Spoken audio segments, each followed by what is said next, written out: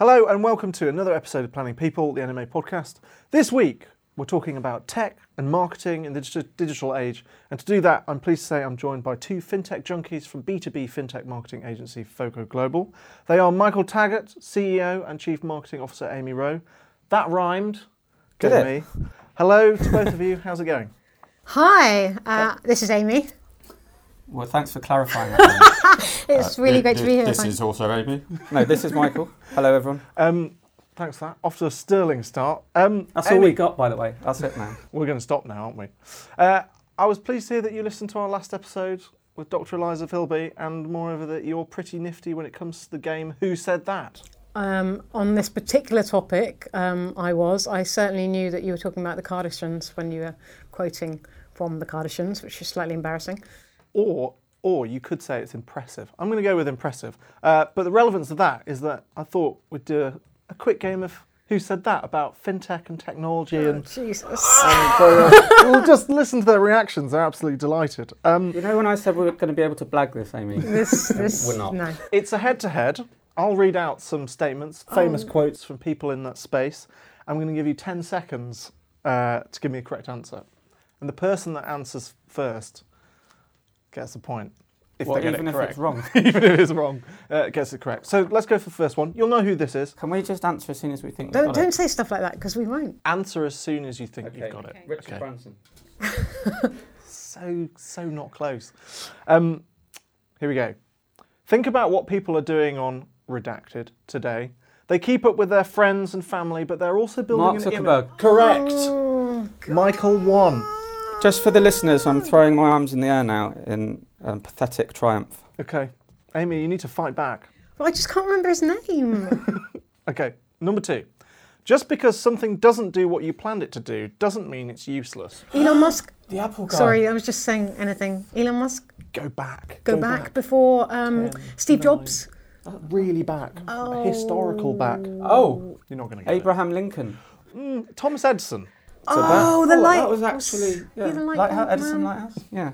Lighthouses. Lighthouse family. No, great band. Lifted. Next one. Ocean Drive. Focus. It has become appallingly obvious that our technology has exceeded our humanity. Who said that? 10. I know, Stephen Hawking. That sounds Right space. like The one who 5. does all the... Nick 4. Clegg. Yeah, no, hang on, the one that 1. everyone fancies that does the programmes. Yep. Albert Einstein. No, okay. I don't fancy him. I know you do. But that's a bit out there, though. You said fintech, didn't you? I mean, I said technology, fintech. you know. Should we help you with what fintech actually is, Ollie? Yep, we'll cover that. Don't worry. Okay, next one. Technology is a word that describes something that doesn't work yet. 10. I interesting actually statement. literally 8, can't think of 7, a name of anyone. 6, Gordon Brown. 5. Nope. I'm going to 4, go with 3, David Schwimmer. 2. Douglas Adams. Ooh, Hitchhiker's Guide to the good Galaxy. quote. Yeah. And great friend to the Pink Floyd guitarist David Gilmour. Fun fact for you there. David Gilmour gifted him an appearance on stage as part of the Division Bell tour in 1996. I'm loving this background. It's more fun to be a pirate than to join the Navy. Who said that? Jack Black. Think about people you've already mentioned. 10. Elon Musk. 9. Jobs. Correct. Michael 2. Amy 0. Come on, Amy. You've got 2 more. gave You him can, that you No, can but get I a did draw. say the Apple guy before you said Steve Jobs. Let's not fight. We're running the most dangerous experiment in history right now, which is to see how much carbon dioxide the atmosphere can handle before there is an environmental catastrophe. Who said that? Oh, Microsoft guy. 9. Elon. Yes! Yes, I knew he'd be in there somewhere. Excellent. Finally, it's 2-1. The way people save, invest and manage their money is changing. Our model is now becoming a mainstream option for smart investors. Neil Woodford. No, but good answer. 10, 9, 8, 7. Think close to this office. It's Vauxhall. 6, 5, Richard Lander. 4, No. 3, 2, Will Robbins. 1. Not real Will Robbins. Someone not as famous as Will Robbins. It's Martin Stead, the CEO of Nutmeg. Oh. Which is a neat segue. You're not going to believe me, but I was going to say Nutmeg guy. Would I have got half a point for that? No. Clarity at all times in your answers. But it's over now. So I can report it is a 2-1 win for Michael. What do I win? You win our eternal respect and adoration. Well, you can't sell that. I can't talk about it for the next hour either, so we're going to have to move on. Okay. We are heading towards November and the end of the year, faster than a cheetah that's realised it's left the gas on at home. What has happened this year in fintech? What's been good? What's been bad? What have you seen? Can I jump in with that, actually? Only because it's been... Well, you won, so you can take the first. No, I was hoping a question like that would come up. No, but I mean, for me, I'm just going to... the reason I want to start is because I think you should get the negative stuff out the way. And then the listeners can stop listening with a kind of a high energy at the end when Amy makes a really positive point. But I think this time last year, we were hearing loads, and Amy and I were going to conferences and talks. You kept hearing about how Facebook and WhatsApp and Snapchat were suddenly going to get into fintech. And it was mostly to do with open banking. But they were, because you were using those things already, financial services was suddenly going to become democratized because everyone would start managing their finances better because Facebook would be showing you what's going on with your bank account as you logged in. So the big disappointment is fairly obvious. It just hasn't happened. And I mean, we could go on for hours about the bad things that Facebook's done in the last year, but there's a huge lack of trust, I think, in those tools. And I wonder if that's partly the reason why people aren't going to hook their bank accounts up to them. So I would have liked to have seen it happen and it didn't. So that for me is the downside to what's happened this year. That's really interesting because the people were talking as well about Amazon getting into insurance and underwriting. Yeah. That hasn't happened either. I mean, to be fair, Amazon hasn't had the same torrid year of bad brand headlines. Did they ever invent helicopters that could fly stuff into your garden either? I remember reading about the drone idea. Yeah, did that happen? I think they're working on it, but right. I'm sure they're working on something much bigger than that. Yeah, I mean, who knows what Amazon will do next? But yeah, it's a similar thing. There's loads and loads of talk and not a hell of a lot of action from the big companies, the global ones. Amy, do you have something positive to say on that? Well, no. No, but it leads somewhere positive. So I think another thing that we have noticed a great deal of is basically market saturation. There's so many of these apps coming onto the market, these money management apps, et cetera, geared towards consumers being able to manage their money for low cost or at least being able to access all their bank accounts and being able to see what was going on through Facebook, et cetera. For example, Clio, blah, blah, blah. Now, there's so many of them talking to the same people that we're seeing this same old messages, trying to talk to millennials. Now, I know you talked about millennials in your last podcast, but just, I mean, that's sort of, it's a 15-year, there's about 15 years in a millennial. There's all sorts of things you've got to take into account when you're talking to a specific audience like that. And what I have noticed and what me and Michael talk about is that a lot of these companies are trying to talk to too many people. Interestingly, I think the ones that will survive and get their heads above the parapet are the ones who don't mind doubling down on talking to a niche audience. So you've got Starling Bank, who, women are 50% of the population, what have you, but they've made a real kind of effort to speak to one specific swathe of their audience, which is women. And they've done some really interesting things in this last year, and I think you're going to... Basically, in 2019, those apps that survive are the ones who aren't afraid to alienate some of their audiences and just go after a very small target. I think this relates to a really interesting point from the last episode, which was about sincerity. And I think when you spread yourself too thinly, you're at risk of not appearing to be sincere. Yeah, this is something that actually the media have discovered a long time ago. And we always say to companies that we work with, you have to think of yourself as a media company, because media companies are good at communicating and getting into people's front rooms. And the media, there's literally loads of niches. So you've got magazines, online magazines, called things like, did I say literally? No, you said getting into people's front rooms. I liked it. Oh, sorry. Yeah, yes, literally. Yeah, because a TV and a magazine can be in a front room. Thanks, Amy. So there's magazines called things like Galdem, and it's aimed primarily at people with West Indian parents who live in big cities. And this actually is the way that if you've got an investment app, as Amy was saying, if you say, right, we've got this amazing marketing plan, in 2019, we're going to go after millennials. It's just too big. It's too big, and you're not going to be able to twang the heartstrings of any particular niche. So pick nurses who live in the countryside, or pick people who like go-kart racing, but can't afford it. Sorry, I'm just trying to think. Give an example, but do you know what I mean? Yeah, so think like a media company if you've got an investment app or a fintech company. I can see it now. The Somerset nurses against Virgin privatisation, but or other ideas. Once you've got both of them as customers, you can move on to the next one. What we're talking about there, I think, in some senses, is brands. It's been a bad year for brands. Yeah. Just a few case studies for listeners at home. Seen Facebook in the spotlight. Obviously, GDPR, huge issue for them. Congressional testimony. Tesla and Elon Musk. Some amazing things, some amazing spectacles he's pulled off, but also some absolutely kind of brand damaging things that he said and done. The cave in Thailand, all of that. Yeah. Smoking on radio and podcasts. Smoking on radio is okay. I'm doing it now, actually. Can I have a drag? Yeah. Also, that's gone wrong, Ryanair. That's a very recent one. Ryanair's just had an awful sort of racism row. We were talking about that on the way in. Yeah. So people, it's right to say it's damaging people's brands because we weren't talking about it in preparation for this. People just are talking about it. Exactly. Lush, Spy Cop scandal. Yep. KFC ran out of chicken. Remember that? Yes. That was a very, very interesting scandal involving logistics. Dealt with it brilliantly. Yeah. They did deal with it well, though not if you're a vegetarian, because a company like that couldn't deal with it well, regardless of whether they're they not tried massively or not. appealing to vegetarians, though, as a company, are they? No. Sainsbury's were in the money. That gaffe. When they announced the Sainsbury's Asda merger, the CEO was spotted on camera saying we're in the money.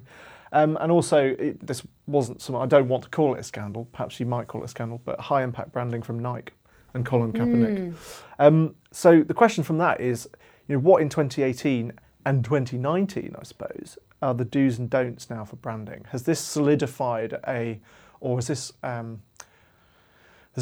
should this redouble our efforts? There's just so much stuff you could say about this, but one of them is the days of being able to fool people are over. So whoever you are, whatever you're doing, and financial advisors particularly will know this, you've got to win people's trust.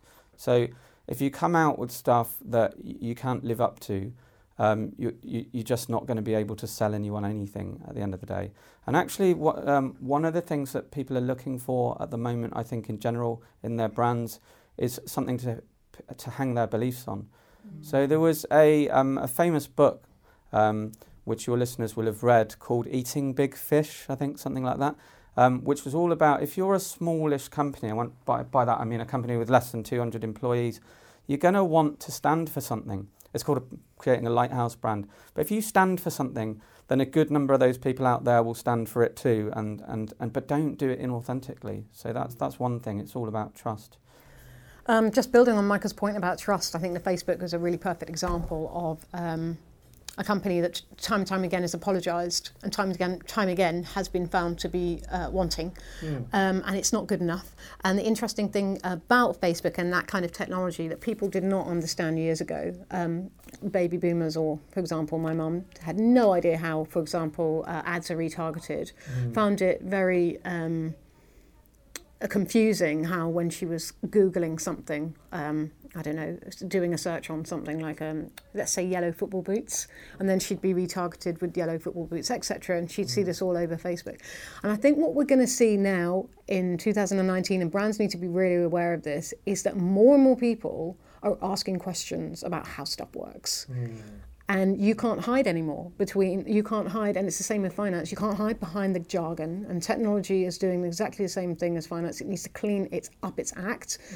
People do understand what Facebook does, and they are understanding more and more about their data because of GDPR. So just like Michael says, it's inexcusable now. Yeah, and there are some really practical points about what Amy's just saying, which is, for example, don't blast out an email disingenuously to people whose email addresses you had in some filing cabinet somewhere, because it will... What's the word for annoy people? Yeah, annoy people. So I always use a rude word for that. I was trying to annoy people. So it will annoy people, but that's something that a lot of people we talk to, they still do it. So just don't do stuff like that. Interestingly, actually, you touched on it now, and I know we talked about this earlier. GDPR. It feels like we had, just personally, all my inbox was nice and clean for about 3 weeks, Yeah. and those emails are creeping back. Well, not creeping. I think they've redoubled them. I mean, I imagine there's a lot of businesses out there who were thinking, oh, GDPR, that means emails. We're not sending out emails. We better start sending out emails. So I'm actually getting more. Yes. Yeah. It's actually sort of swamped the marketplace rather than cleaned it up. This leads us on very nicely to my next question, which is the so what question. Our listeners are advisors, perhaps compliance people, people in asset management, maybe some policy wonks. So what? So there's advisors out there that they hear about this tech stuff, they hear about sort of fintech, they hear about marketing, they think, well, is that really of any relevance to me in my sort of Surrey small boutique firm and my 200 clients who also, they're affected by it, but indirectly, but they don't come to me asking about this question, and I know I serve them well. So the so what question applies. This is a particularly interesting one given the topic of acquisition, because we know that there are huge advice businesses out there that are buying small ones. And I wonder whether the advisors are there just thinking, well, technology, it's like, well, I'm going to sell in 2 years, or I'm hopefully just going to retire and I'll find a good fit for my clients, someone else can look after them.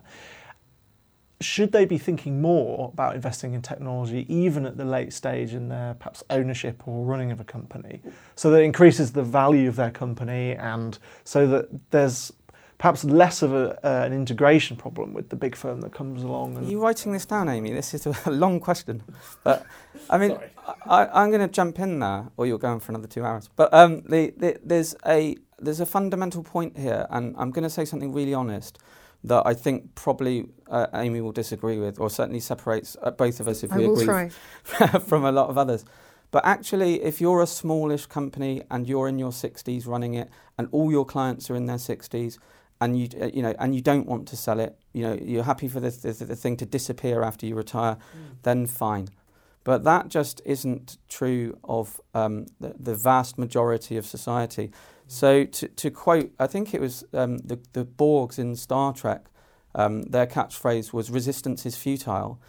Was it "resistance is futile"? Or was that the Daleks? But the fact is, people are using technology, and you've got your head in the sand if you think they're not.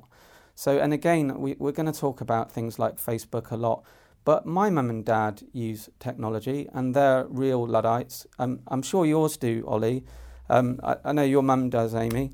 I know your dad doesn't. It's futile pretending that people aren't getting more and more into technology and doing everything in their lives. You're using technology for almost everything from dating to getting recipes, to programming their TV, to moving from their front room into their car, and they can hear the music in their car that they had in their front room, all that sort of stuff.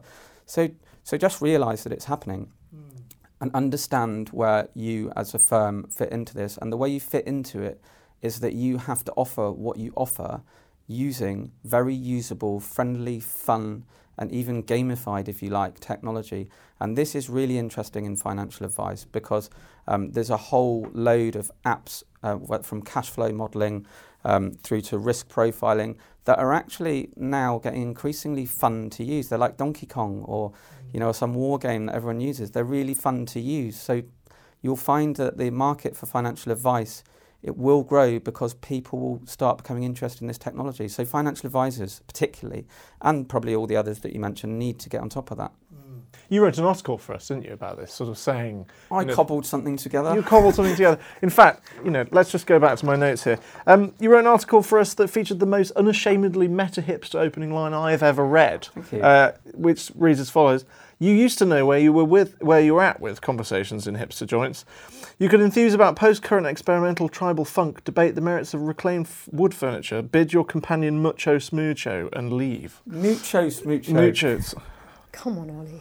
Have you never been to Brighton? I have. That's how we speak. Once, really. Yeah, it's a whole new language. I'm never going. Yeah. Again. Are you into tribal funk? I don't even know what it is, but when I wrote that article, I thought, what's the most Brighton thing I can imagine? It's probably not even a genre. Is it a genre? I bet it does exist. Right. It will be. The question is, so what you were writing about was basically the tech revolution for advice firms, where advisors get on board, but also engaging consumers as well, Yeah. and that has to be a sort of There has to be something that occurs at the same time, Yeah. else the market will become too saturated among sort of Yeah, there's too few people. There's some simple maths at play here, and that article wasn't just aimed at financial advisors, it was also aimed at suppliers of tech to financial advisors. So for the latter, there's so many of these companies coming into a very small market. There's only 25 FCA authorised 25,000. So you wouldn't have a podcast if it was 25, would you? I always forget the word thousand. It's got me into so much trouble over my lifetime. But it's got me some good stuff as well. But we'll go into that later. But I don't even know what that means. So the maths are, if you're, again, let's just say the thing that I mentioned in that article was things like cash flow, modelling, apps. There's like 10 of them that I can think of off the top of my head. Cash Calc, for example, one of our clients, Advice Front, is running one. There's I'm not going to list them all, but there's a small market there. So they need to think about growing the entire market of financial advice. And financial advisors, obviously, it's good for them if the entire financial advice market is grown as well. So how does it grow? You get people interested in financial advice. And I think a major way of getting people into financial advice that hasn't been tried yet is to show them really interesting ways that they can manage their money. So whether that's a budgeting app that's linked to your bank account, whether it's an app which shows you how much you'll have to spend on your favourite leisure activity when you're 100 years old at the way you're going, or whether it's something that tells you that you could be headed for a sort of cliff edge situation if you don't increase your investments and savings. Those are things that people will be interested in if they look good and they're interesting to you. So again, this is what my big message to financial advisors is. If you're interested in growing a business that has a legacy when you die, and or a business that you want to sell, you've got to think about younger people. And if you want to think about younger people, think about the ones who don't want or know that they need financial advice but love using tech. Let's talk about Advice Front, Jose Superco, who's one of your clients. Yeah. I mean, we profiled him earlier this year, and he was talking about this sort of hybrid model of financial advice where you have the traditional face-to-face element and then it's also sort of tech-enabled, shall we say. He described that in typical Superco surfing terms as the sweet spot of the wave. A lovely little phrase. He got a lot of flack. Let's be honest. You know what? I mean, we were discussing this earlier, Ollie, and obviously we have a keen eye on the flack, any flack that a client might receive. But we found that some of it, and maybe all of it, was from people who hadn't read the article completely and had misinterpreted what he'd said, because his words are not that robo-advice is coming to crush you all and it's going to win, which is obviously not what an advisor wants to hear. It was that the hybrid model is coming in and that's going to help you all do what you do best, which is talking to clients. But you have to embrace it. Yes. this is actually a core belief of our business, Foco. It's that you should not only think about tech when you're providing a financial service. You should be thinking, does this person need to talk to someone? So you've got a lot of these hybrid apps, whether they're advice or investment, that offer phone conversations with people or sit down chats with people if there's enough money involved. But that's the big thing that Jose, going back to that, he pronounced it Jose, apparently it's Portuguese. Oh, but I'm really sorry. He's going to be sending in a green ink letter, or is it red ink? Green. Anyway, but just think about both, and that's his message. It's we think the future of advice is about both, and Amy and I think that as well. What more can we do to promote that message? Well, how can we cut through the noise there? Because it seems to me there's a lot of, whenever we do sort of polling at conferences, and perhaps maybe that's not even the best way to do it, because people in a scenario where there are hundreds of other people around them, they sort of feel as though there's a bit of they respond to behavioural bias in a sense. When we talk to them face to face, off the record, when the microphones are off, they are a bit sceptical about technology. Well, let's publicly call out the problems with technology. And again, Amy, I know you've got a lot to say about this, and I'll let you say it actually, but chatbots, Thank you. Right? Oh, chatbots. Yeah, chatbots. Okay, the bane of our lives. They're just not clever enough yet, and it's going to be a while, and I think no one would like to see them replaced face-to-face financial advice. No one would. But for example, my problem with Clio is Clio basically is plugged into my bank account. So every time I get paid, I get an update, or every time I should pay someone else, etc., I get an update. Sometimes she updates me on things I would rather that she doesn't. Anyway, she's sort of messaging me through Facebook all the time. But the problem is that it's a budgeting app, and I've got several, like most people do, I've got about 6 accounts with one bank, and that's what I plugged it into. And she can't possibly handle that. Your joint account, your business account, and your 3 secret accounts that you're not telling your husband about. Yeah. No, definitely not. So the problem there is it's just not clever enough. She can't budget for me because she's trying to budget for my business as well, and it's just ludicrous comparing a business and personal accounts. And I've asked them, actually. Really? The best thing about these apps are that you feel like you can talk to someone and you get immediate feedback. But a lot of the time, if that feedback is coming from a chatbot, it's just ridiculous. It'll be something really anodyne and something that they're just not there yet. So just bring it back to the question, as an industry, call that out, and talk at conferences and in magazine interviews and podcast interviews about why it's ridiculous. And you'll find that better solutions will come through. So, for example, I'm the last person to praise NatWest, which is my bank, but they're getting a bit better at realising that people don't necessarily always want to talk on the telephone, and but that people don't trust chatbots either. So you can chat to NatWest through some kind of app on their website. You can talk to them on Twitter and they'll DM you stuff, and they'll get the business people to ring you if you've got a business account. So there's a halfway house, but it only comes when we point out the problems. I also think another problem that the entire tech industry has, and it shares this with financial services, touches upon this earlier, is jargon. So we get this a lot. We're working in communications. One of our jobs is to simplify language. But we see a lot of complicated language, and it's not something that makes any sense to someone who's not working in tech. There are a lot of words bandied around for tools in financial services that don't, and I'm sure now, because you're a journalist, obviously you'll get this too. Sometimes you think, is that what this product is? Or what I mean... We've gone backwards as well since the Fintech revolution happened, if you can call it a revolution. I mean, there's loads of tech bros out there using phrases like artificial AI. Bloody solution. Everything's a solution. We need to call that out too. I envisage this scenario where you're at a conference, or I've been there. I was at an event at the Conservative Party conference recently about Bitcoin, and the amount of confidence in the room was worrying. It was kind of like, I associate this with a very sort of specific historical and cultural period, which is sort of post-2010, where it was like, Facebook had really taken off.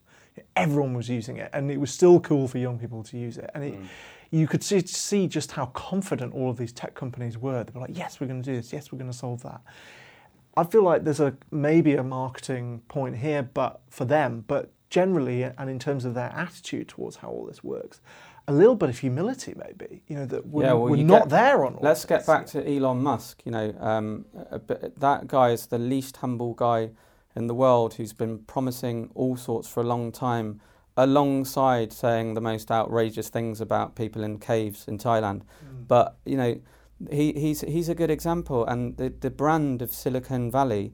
And I hope this doesn't happen to Silicon Roundabout in London, but Silicon Valley is completely toxified. It's tainted by the over-promising. And again, we've talked about it already. It's this idea of promising things that you're not delivering, like running your bank account through WhatsApp and Facebook. Don't promise it until it's coming. I don't think financial advisors have anything to worry about. You only have to look at what the FCA has quite recently said this year about robo-advice not being up to scratch when you're looking at suitability, etc. Yeah, it's nowhere near there. They don't need to worry about it, but what they do need to be considering is how it can help them do their businesses. There's so many tools out there to help you automate things that really are very dull indeed, let's be honest. Why would you want to hang on to that? It's like the equivalent of somebody saying, I'd rather hand wash my clothes rather than stick them in the washing machine. It's just needless in 2018. Let's talk about robo-advice, because we had the FCA paper. We've reported a story about robo-advisors sort of going to the FCA and saying, we need more time, we need more space, we need more regulatory freedom. What do you think about that? Should the robo-advisors like Nutmeg, Wealthify, eVesta, should they have a bit of sort of special regulatory treatment to allow them a bit more room in the sandbox, for instance, lower vetting processes to let people in? There's fundamental principles that they must stick to, that all financial services firms must. So, they have to be transparent. They must make people aware of the risks. But yeah, there should be, I think, a little bit of leeway around, for example, client communications is very important in regulation. Perhaps, that stops innovations in the way that technology solutions communicate with clients. And if something goes slightly wrong with a new way of communicating, we could even be talking about a chatbot or something like that. I would urge the FCA not to slap technology solutions on the wrists for things that aren't really badly penalising the consumer. So yeah, I do think there should be a bit of leeway.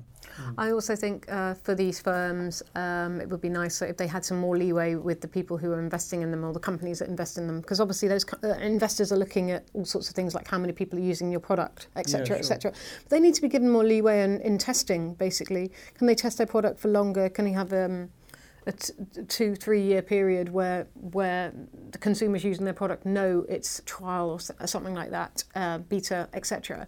And we've got to be able to make sure investors don't shy away from that. How do we do that? I don't know, because it's not just the regulator that we need to be worried about. It's how long can those companies survive when they're testing? Well, if you look at Nutmeg, Nutmeg's loss last year was 9.3 million, and it was growing. Didn't they spend that on posters at Victoria Station? Well, one thing they have spent their money on is hoodies, because every time I go to lunch, there's someone from Nutmeg crossing the road wearing a hoodie with "I'm empowering the next generation of investors" written on the back in big letters. And we had Sean Port, their Chief Investment Officer, in for a podcast earlier this year. Great guy, really interesting ideas, very enthusiastic, not at all head in the clouds. Yeah. But yeah, that's a bit of a wobbly one. Yeah, I feel kind of sorry for them, because, and he won't mind me saying this, but Anthony Morrow at eVesta, who you just mentioned, and who listeners will know, has spoken. Actually, I probably shouldn't attribute this to him, just in case it wasn't him who said this. I'll say it. Nutmeg was kind of a victim of its own innovation and its own earliness, and that it laid, with movements like this, you need a big period of getting the first movers, the early adopters on board, before you get anything close to interesting the whole of society.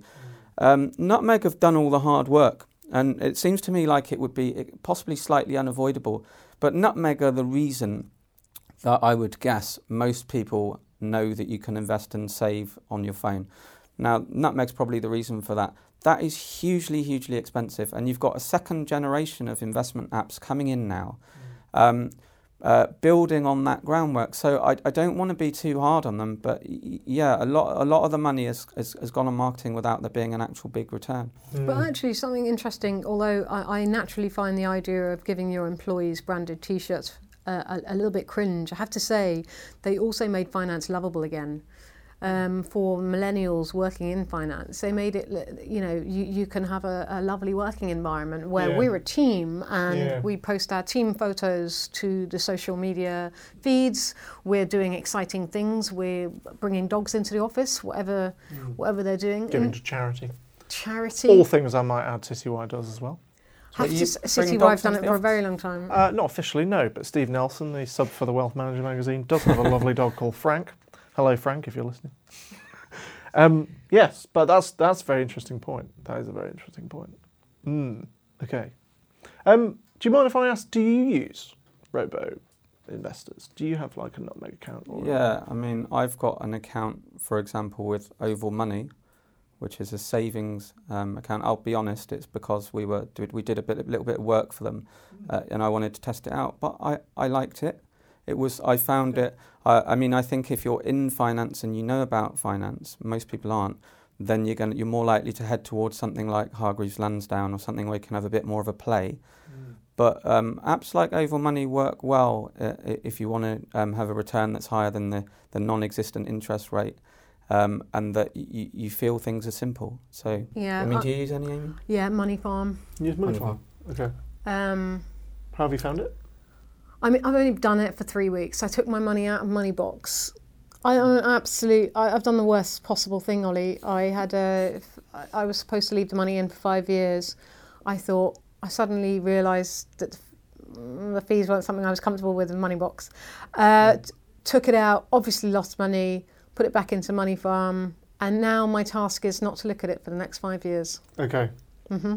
Great investment advice. And, I should actually say at this point... It's a confessional hour with Ollie Smith. Yeah, I was going to say, I should say at this point that every other Monday, Amy comes in looking ashen-faced and saying, Michael, I don't have much money, you know that yet, but what shall I do with what I've got? I think that's the problem with a lot of people. Like, I'm not in a bad way, but, when you've only got a few grand... That's not for you to judge. Yeah, fair enough.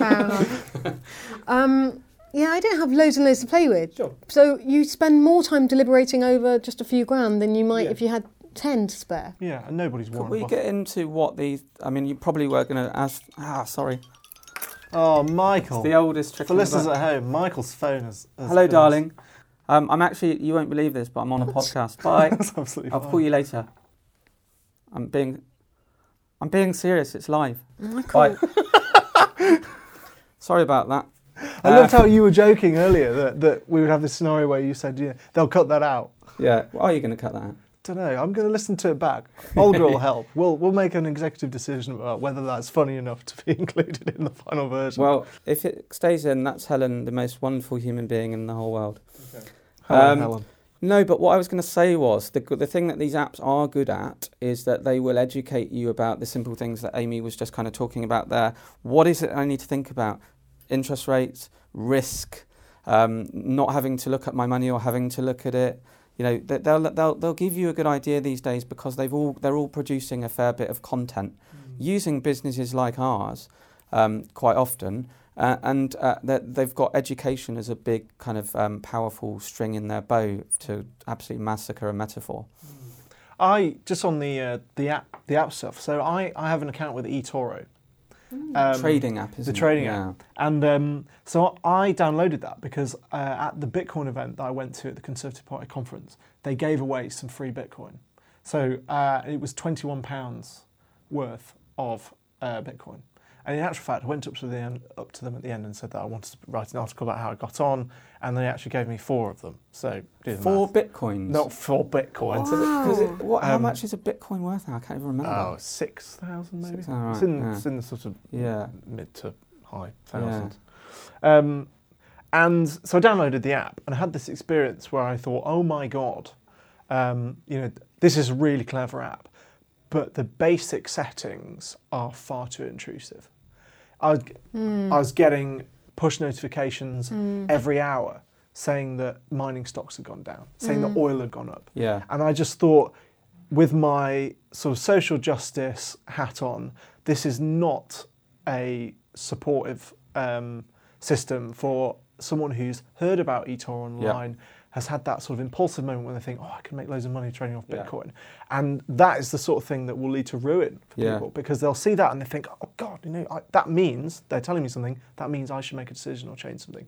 Now I'm sure the app has features that you can change and you can turn this off and turn that off, but as the basic model that people experience for the first time, I thought, okay. Okay, so what we would always say, kind of a general answer to that, is you're getting, as a tech company with lots of customers, you're getting reams of data. So you should be able to use that data to tailor experiences for a start. You'll know how people react when a push notification comes out, how many people will like that notification. But secondly, make it really, really easy for people to set those notifications when you start up. And make it that to get more and more push notifications and emails and what have you, people have to proactively add those options, and that they don't just get thrown out to them. Yeah, there is actually a campaign running at the moment, and has been for a while. I think it's by, and I apologies, I've got the whole name wrong, but Money and Mental Health Institution, where they are working with businesses like tech. Just apps to say, reduce the notifications, or are you examining the amount of notifications? They work with betting companies as well. Should you really be sending out your emails at 3 in the morning when you're... Yeah, when more people are likely to be out. Exactly. Well, actually, also when people with insomnia, which can be related to mental health issues, are sat at their computers, do they really need to be getting that messaging? So, it's not it's not just about personification. It's about personification, personalization. It's about ethics. Absolutely. Ethics. Here's the final question. Ethical investing is increasing in popularity. People's awareness of it is increasing. We found at NMA that even in the last few months, it's shot up the agenda quite dramatically. We don't anticipate any change in that in 2019. It's becoming hip. Fintech is very hip. Is there a good relationship between fintech and ethical investing, or can we do more, do you think, to join the two up? And it could go either way. I mean, what fintech does is it makes it easy to access and theoretically to understand ways of growing your money or of saving your money. So there isn't necessarily an absolute link between the two. Just because you're a really good fintech, it doesn't mean you're ethical. I think if people in general are becoming a bit more moral about how they spend and save their money, then it will be easy for fintechs to provide solutions, ethical solutions, because being a fintech company is all about gathering and understanding data. Yeah, but alongside the what we have noticed, and this is actually when we were working with Oval, is that they released a slew of products, ethical funds, that were geared towards, for example, promoting women in boards, etc. On boards, sorry. And I think what you'll see is, the increasing ability for a consumer, just a normal person on the street, to be able to invest in ethical funds very easily, very understandably through an app, a nice friendly looking app, rather than having to search out solutions or go to a financial advisor, because it was incredibly niche like 10 years ago, wasn't it? Yeah. And I think also culturally, the people who were really practicing it and advocating for it, they're dismissed as crackpots, just in the same way that, Swampy was in the 90s when he appeared on Have I Got News For You. But the idea of ethical investing has grown insofar as you can now invest in something not just that is deemed to be ethical.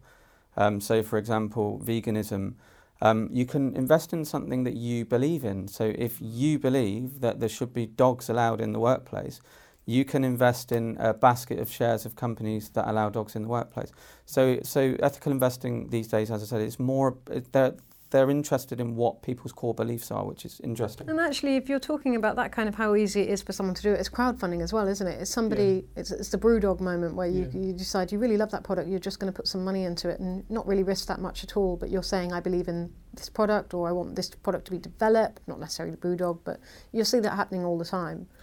One final point that I just add, and this is a plug for Charles Walmsley, our NMA news editor. He made a very, very good point online, I think last week or the week before, where he said, that people are still approaching ethical investing with this goal of getting, similar returns. And I think as far as branding goes and messaging goes, there needs to be more on the fact that when you invest ethically, one of the things that you're getting in return for a lower return, in effect, is a planet. It's a planet that's still functioning in the 10 years that we have left to fix the climate change problem. You're buying a warm fuzzy feeling, and that is absolutely that is invaluable. If we could feel warm and fuzzy every day for the rest of our lives, we'd spend as much money as it took, wouldn't we? So you're absolutely right. I don't know how difficult it's going to be to get the message out that it's not all about financial returns, because actually. The younger, let's talk about millennials again, the younger part of that demographic, they really are kind of a bit less interested, I think, in making loads and loads of money, and they're more interested in feeling good about the future and about the way they're conducting themselves. I might be wrong, but that's the feeling I get. No, the experienced generation, they spend more money on wine than they do on houses, obviously. Well, no, not like for like, but they're not buying houses, they're buying wine. Am I quoting your podcast from last week? I think I am. Well, yes, you are, sort of paraphrasing. So Eliza was saying, Eliza was saying that, a client of hers was surprised to learn that millennials were spending a lot of money on wine, and good quality wine, as opposed to just your standard Lambrini from the corner shop. That's all about marketing as well, though, isn't it? Because the message there, by the way, sorry if this is a bit of an aside, is that there's a huge amount of tax which we weren't told. When I was at university, you just bought a £5 bottle of wine, but you're only getting £1 worth of wine and spending £4 or whatever it is on tax. You buy a £10 bottle, you're paying the same amount of tax, but you're getting a lot more wine, if you see what I mean. So the reason I say that's a very sort of bit of a side issue, but the point is that these things are often all about just getting a simple message out to people. And people are receptive. I think people are receptive, and I think Eliza was saying this. You have a generation. There are differences between millennials and Gen Zers because Gen Zers are perhaps more sceptical in a way, but they're both incredibly receptive, and they. And I was saying this, they can smell bullshit. Yeah, but you know what they're not receptive to, much more than at any time in history, is buy our product, it's good. Believe in our company, it's good. Where's the proof? And this is kind of what's, sorry to talk about us again, but this is what we're always telling companies, is think about what the people you're dealing with believe in and how they see the world. And if that kind of fits with what you're doing, then talk about that thing, and so that's a very vague way of putting it. And marketers call it storytelling sort of theory, but you've got to hit people in their core beliefs, make them feel some kind of emotion, if you want to communicate with them. It's as simple as that, and the reason for that is that there are 11,000 good investment apps saying that they're amazing. Any more for any more? Well, fabulous. Thank you for coming in. It's been really, really good having you here. We're just about all out of time for this week, but I would just say that if you have any comments or thoughts or ideas based on what you've heard today, do send them to us. We're always keen to hear them. And don't forget, of course, to subscribe to the podcast. And if you're feeling really, really generous, I'll keep saying this, but I won't stop. Leave us a review. We need reviews. Hopefully they'll be positive. 5 star. 5 star. 5 star, absolutely. Only. 5 stars. Until next time, thanks and goodbye.